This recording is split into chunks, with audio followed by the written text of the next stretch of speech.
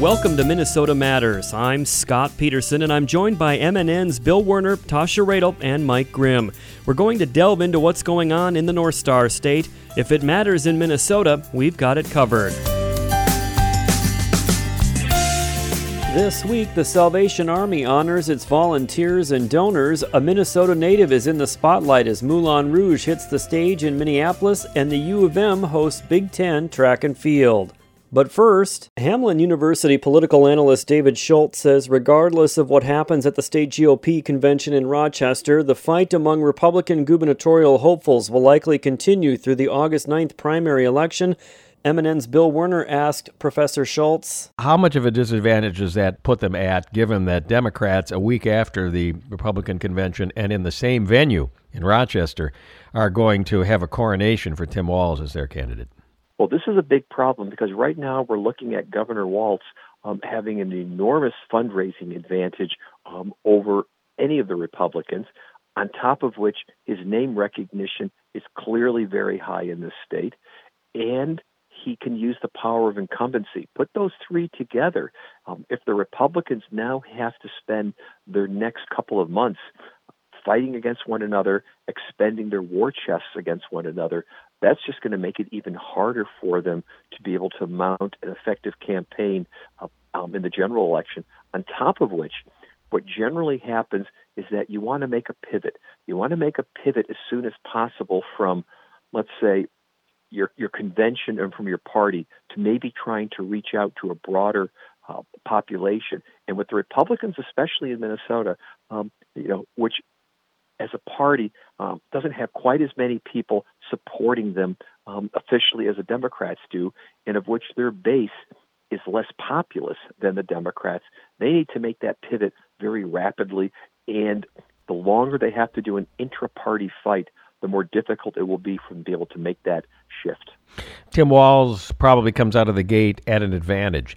What kinds of things coming out of left field, and we oftentimes see things coming out of left field in election campaigns, what could put Walz at a disadvantage or throw him for a loop?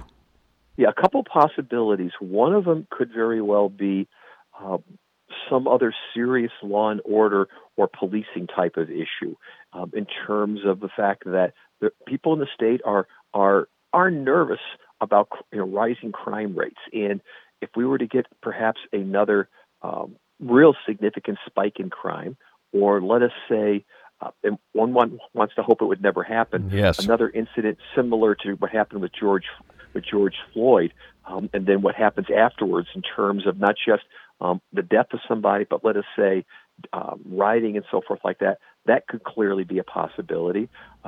Again, we're hoping it won't happen. But if, for example, the COVID pandemic were to reemerge, I think that becomes another issue too. So, what about if the economy goes south?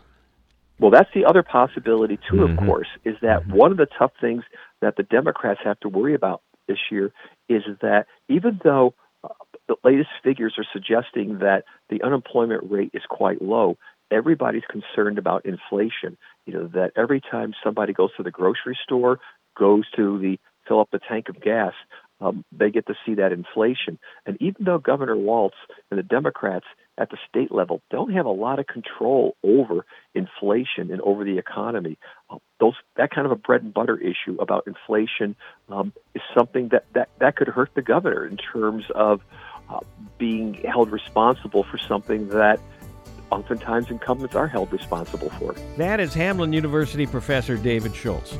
Scott? Thank you, Bill. Minnesota Matters returns after this.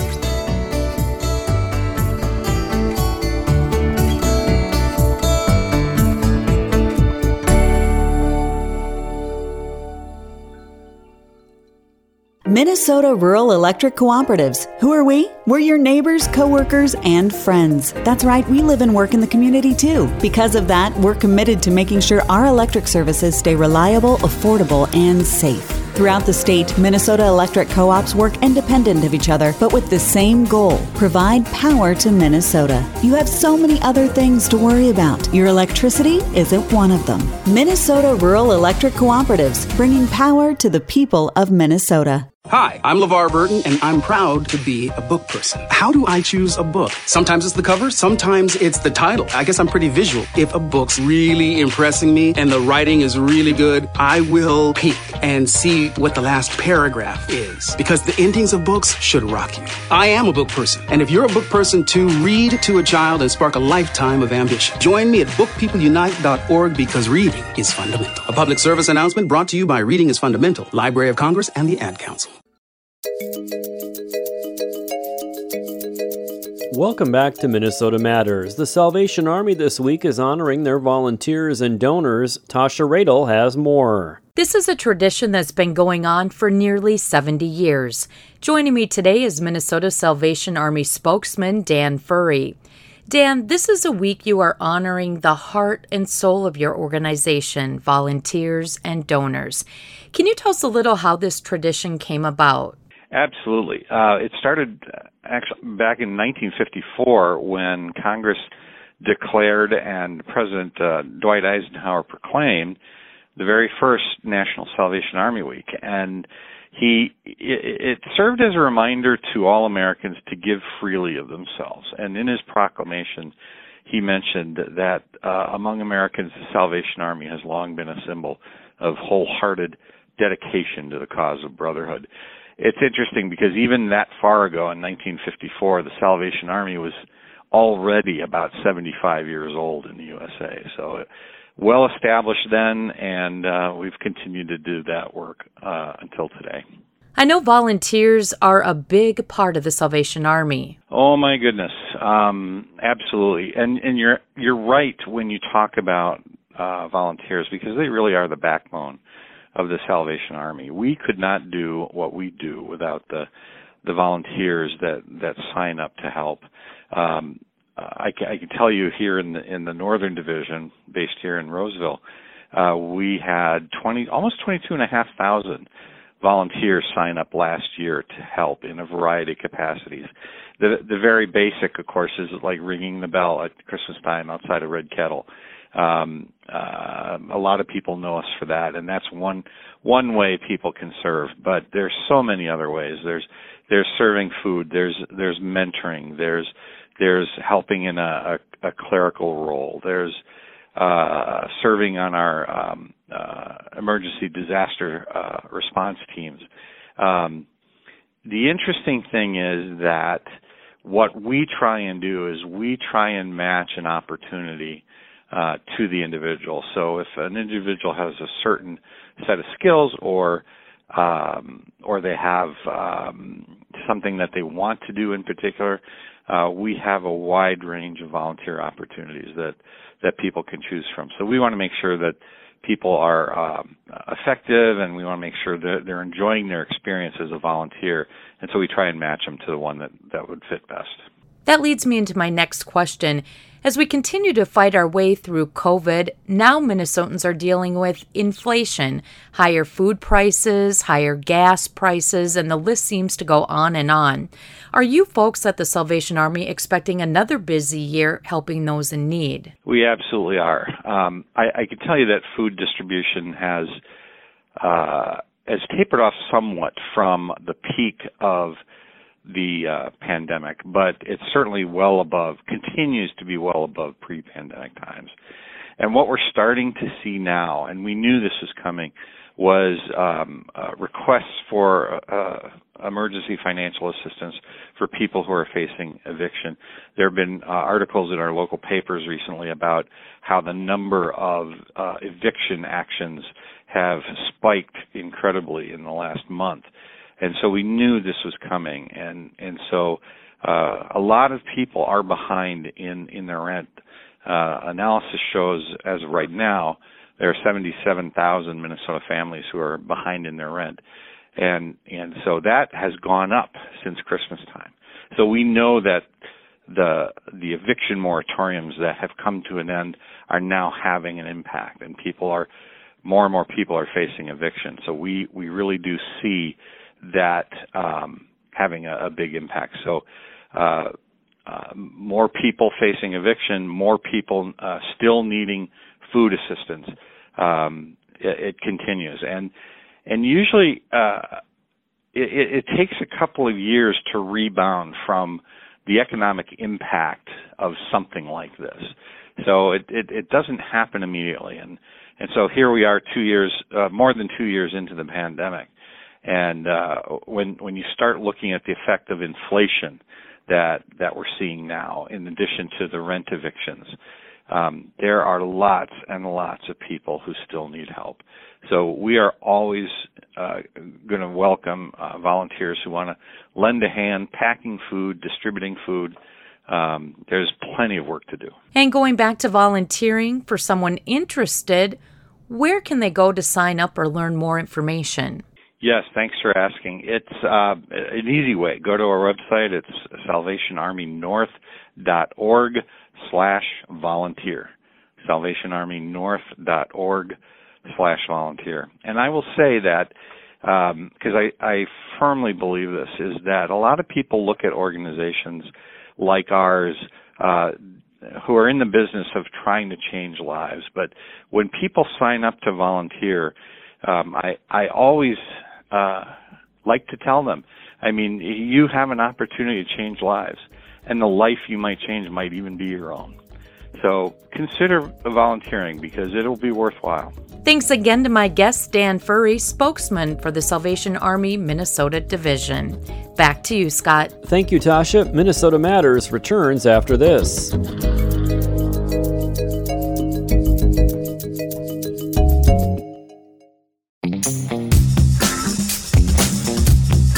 Welcome back to Minnesota Matters. I'm Scott Peterson. The boisterous hit Broadway musical Moulin Rouge sings and dances its way to a Minnesota stage next week when the show opens at the Orpheum in Minneapolis. A Plymouth, Minnesota native is literally partly responsible for getting the show moving. I was thrilled to chat with dance captain Amy Quanbeck about the show, her Minnesota background, and how she keeps the dancers in line. Yeah, so the dance captain of a show upholds the integrity of all of the choreography in the show. And I do that by watching the show, noting the show. It includes taking care of the performers and making sure that lifts and things don't morph or continue to feel good and sustainable. It includes running and creating lift calls for the show.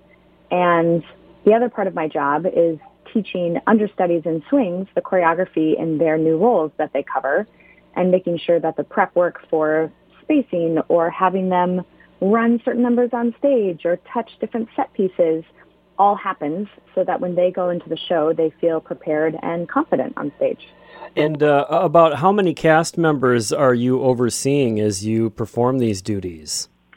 We have 25 people on stage, but we have an additional, I believe there are 8 of us off stage, and so I help manage that whole group. And as a swing, I cover the 6 heels tracks and Arabia and Mini. So I could potentially go on stage for 8 people, and beyond that, know the show from the zooming out standpoint of everyone's choreography.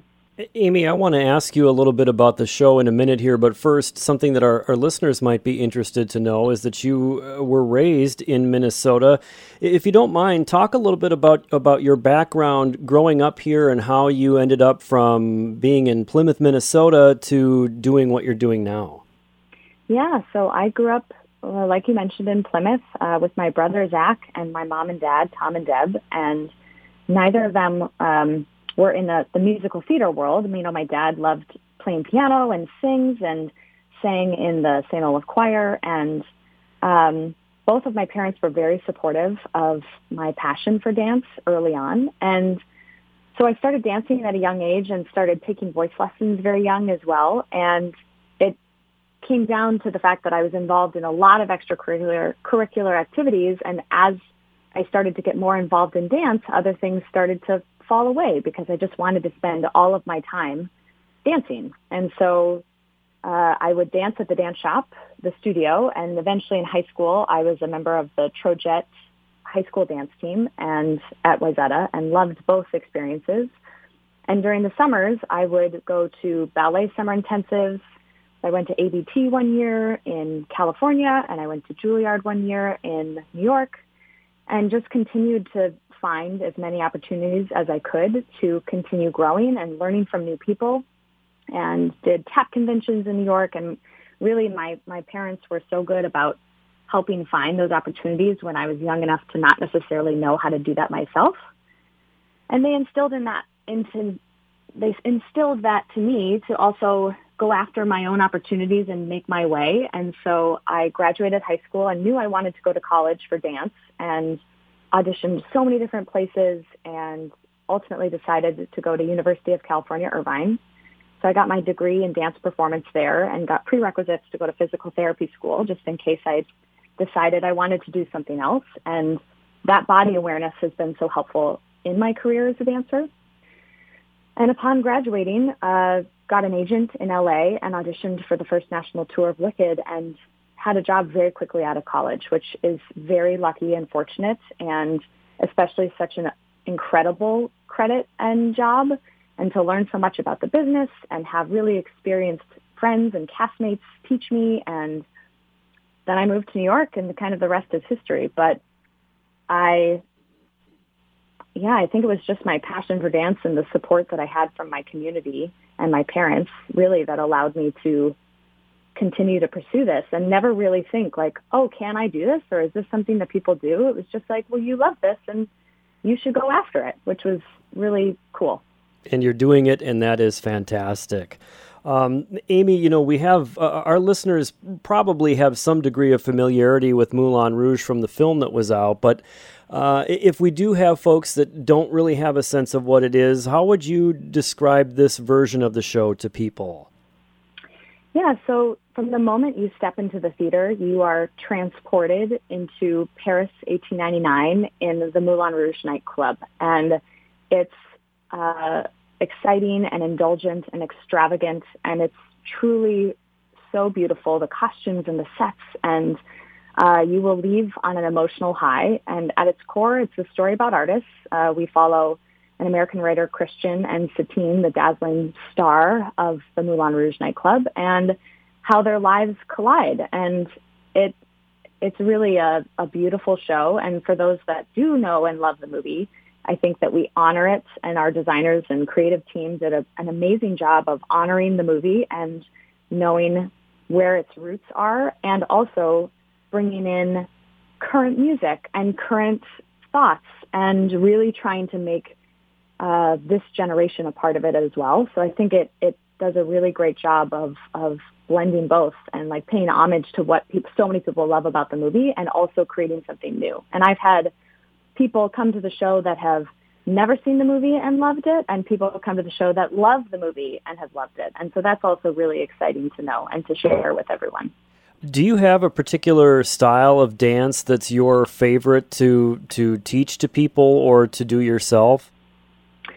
Now I really love movement that is based in the storytelling. Like when I go to teach a master class, I love teaching musical theater because any kind of style can be story-driven, and I think that's really cool now to think about and to teach, because that's not always the case. And, as a dancer, we're taught to have really great technique, which this choreography certainly requires, but then that becomes like a part of your back pocket. Like you should just have that and know that that's there, and on top of it, you get to layer other things. And so, like in this show, we have a lot of contemporary, I would say, like expansive movement, and then there are also super sharp and dynamic and tight situations. And I think the other thing that the show has that I really enjoy, and probably one of my favorite styles, I guess I would say, would be partner work, and being able to work with your partner and really hone in on what they need and listen to what their body's doing, and have that true collaboration on stage is really exciting. It sounds like you have a lot of experience here and elsewhere, but I'm wondering if there's a special significance that you place on performing here in your hometown. Is it different for you when you're here? It's so different. And Scott, I've actually never been to Minnesota as a professional or an adult and played the Orpheum. So I'm thrilled that it feels a little bit like a homecoming, that I get to come back and perform as an adult and share like the show that I'm so proud of with where I'm from, which I'm so proud of. And be able to have those two worlds collide and, yeah, get to share my world and what I do with my community that raised me and that I still want to be around and have friends and family there. Well, it's just it's such a great story to have somebody just to have somebody have a dream to do something and to actually be able to do it is something I think we all aspire to and can enjoy and appreciate that kind of a story. So thank you for sharing your story with me. And I mean, I don't know, you tell actors to break a leg. Do you say something different to dancers? Because breaking a leg is probably not what you want to hear. Yeah, it's both. It's breaking a leg. It's married, and because we're a cast of actors, dancers, singers, artists. So we'll take all of the above. Thank you to my guest, Minnesota native and Moulin Rouge dance captain Amy Quanbeck. Moulin Rouge opens at the Orpheum next week. Minnesota Matters returns after this.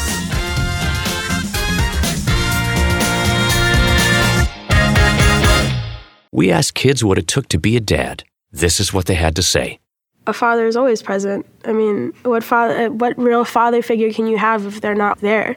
In order to be a good dad, you need to love your son. You need to put gas in your car so you don't break down in the middle of nowhere. And you need to make them breakfast. Yep. I mean, just to maybe play like a board game with me, or to just stay home and play some video games with me. Just to do like that one little thing is what I really look forward to. I'm not asking him to be a perfect dad, but he should try. He's just a constant force in my life. There's no other type of love like a dad's love because it's not comparable to anything else. Take time to be a dad today. Call 877-4DAD-411 or visit fatherhood.gov. Brought to you by the U.S. Department of Health and Human Services and the Ad Council. Welcome back to Minnesota Matters. For the first time since 2003, the Golden Gophers will host the Big Ten men's and women's track and field championships this weekend at the U of M Track and Field Stadium. It's the first true showcase event for the new facility located on the campus near Athletes Village. The stadium opened in 2018, but the pandemic has somewhat restricted large-scale events like this to take place in the venue. M&N Sports Director Mike Grimm spoke with Matt Bingle, who oversees the Golden Gopher men's and women's track and field programs. He says he's eager to showcase the stadium. The things that I love about the track, and I think that with recruiting and when outsiders come into the venue, I think it's very unique. It does have the capacity to go up to 5,000 people. It is a true stadium. It's only a track stadium. It is 9-lane. It's the same surface that they run the Olympic trials on, so it's a great surface. The layout, it's kind of like its own little oasis back there. It's very quiet. You kind of feel like you're just going into your own world, which I think is a great setting. And then, one of the key factors of the facility that I like the most is that there is an indoor track underneath it. Okay. And so nobody in the Big Ten has that, and I think our facility, in my opinion, and I think it's either, number one or number two stadium in the Big Ten in terms of for track, to watch a track meet, the look of it, the layout of it, the space of it, everything. So it's a beautiful facility, and, and we're blessed to have it available. And I think it just, it makes you feel special when you turn that corner and you see it. You've got a couple of good teams you're sending into competition here. Let's talk about the women's team first. They're going for a triple crown of sorts, right, in terms of what they did with the cross-country season, the indoor track season, and take us through your hopes and maybe who you guys will be fighting with to ultimately, hopefully, take that trophy home on Sunday on the women's side. Well, that is correct. We're trying. We've never done that in Minnesota. We're trying to win the triple crown. We've had a couple opportunities before and fell short. So, that's the goal, obviously. But the bigger picture of that is, it is Ohio State and us and then like Penn State, is in there as well. And so it'll be a good battle as always. None of these championships are easy. No matter if you win or lose, there's just a lot of things that are happening. There's so many events going on at the same time. There's centimeters and inches and 100th of a second separate lots of this stuff. And so, it's a 3-day, battle, of going through all the ups and downs, over 3 days. And so it's a lot of work. But we feel good about our women's team and where they're at and the work they put in. And I know they know what's at stake, but they also know how they compete best, and they got to keep it simple. So, but we feel good about, who we are. And obviously I think, even when Coach Wilson was the head coach, before me, the goal was always to go into a Big Ten meet, and we want to be, always pushing to be in the top 3 and have a shot, and that hasn't changed, and we're blessed to even be in this situation. No matter what happens, I'm thankful for what the team has done. Well, on the men's side, I would say it's Iowa and Ohio State. And then there's a bunch of other teams right there too. And so we're all in that kind of that group of, say, there's 5 teams who are trying to fight for that top 3 battle, and so we're, again, we feel confident. We have like some tremendous athletes who can push to win some Big Ten titles on both genders, but the men, there's quite a few of those guys as well. And so, again, it's the same goal as the women. We want to make a push. We always want to try to be in the top 3. Both teams were, the men were last year top 3 outdoor again, and so it's the same goal as always, I think we feel good about it. And, I do believe in a home track advantage. You do get bonus points for that. You see it every year, with the whole school. And so we're going to take all those we can get, and hopefully more, and make a good push, because we do want to represent well, because it's, you don't get this event, another 13, 14 years from now, and it's a once in a lifetime thing. I've been blessed to be able to do it twice, and, I won't be around for the next one, but, we just want to put on a good show, and we want everybody to enjoy the meet and feel the love of the campus, and just make sure it's just well done. That's what's great about our sport, is the essence of it's really you versus me, something that we've all experienced since we've been little kids. I'm going to race you to the tree, or I bet I can throw this ball farther than you. That's what's happening this weekend. So it represents, in my mind, it represents everybody. Since you're a little kid, our sports represents that. Not everybody can play football or basketball, but everybody can race to the tree or see how far I can throw something. And if I can beat you, or you can beat me, and that's what I love about our sport. It represents everybody across the line, no matter who you are. And it's the purest form of competition you have. It's you versus me. That's Gopher track and field coach Matt Bingle with MNN Sports Director Mike Grimm. That is going to do it for us for this week. Thanks again so much for listening. Please tune in again next week for Minnesota Matters on this MNN station.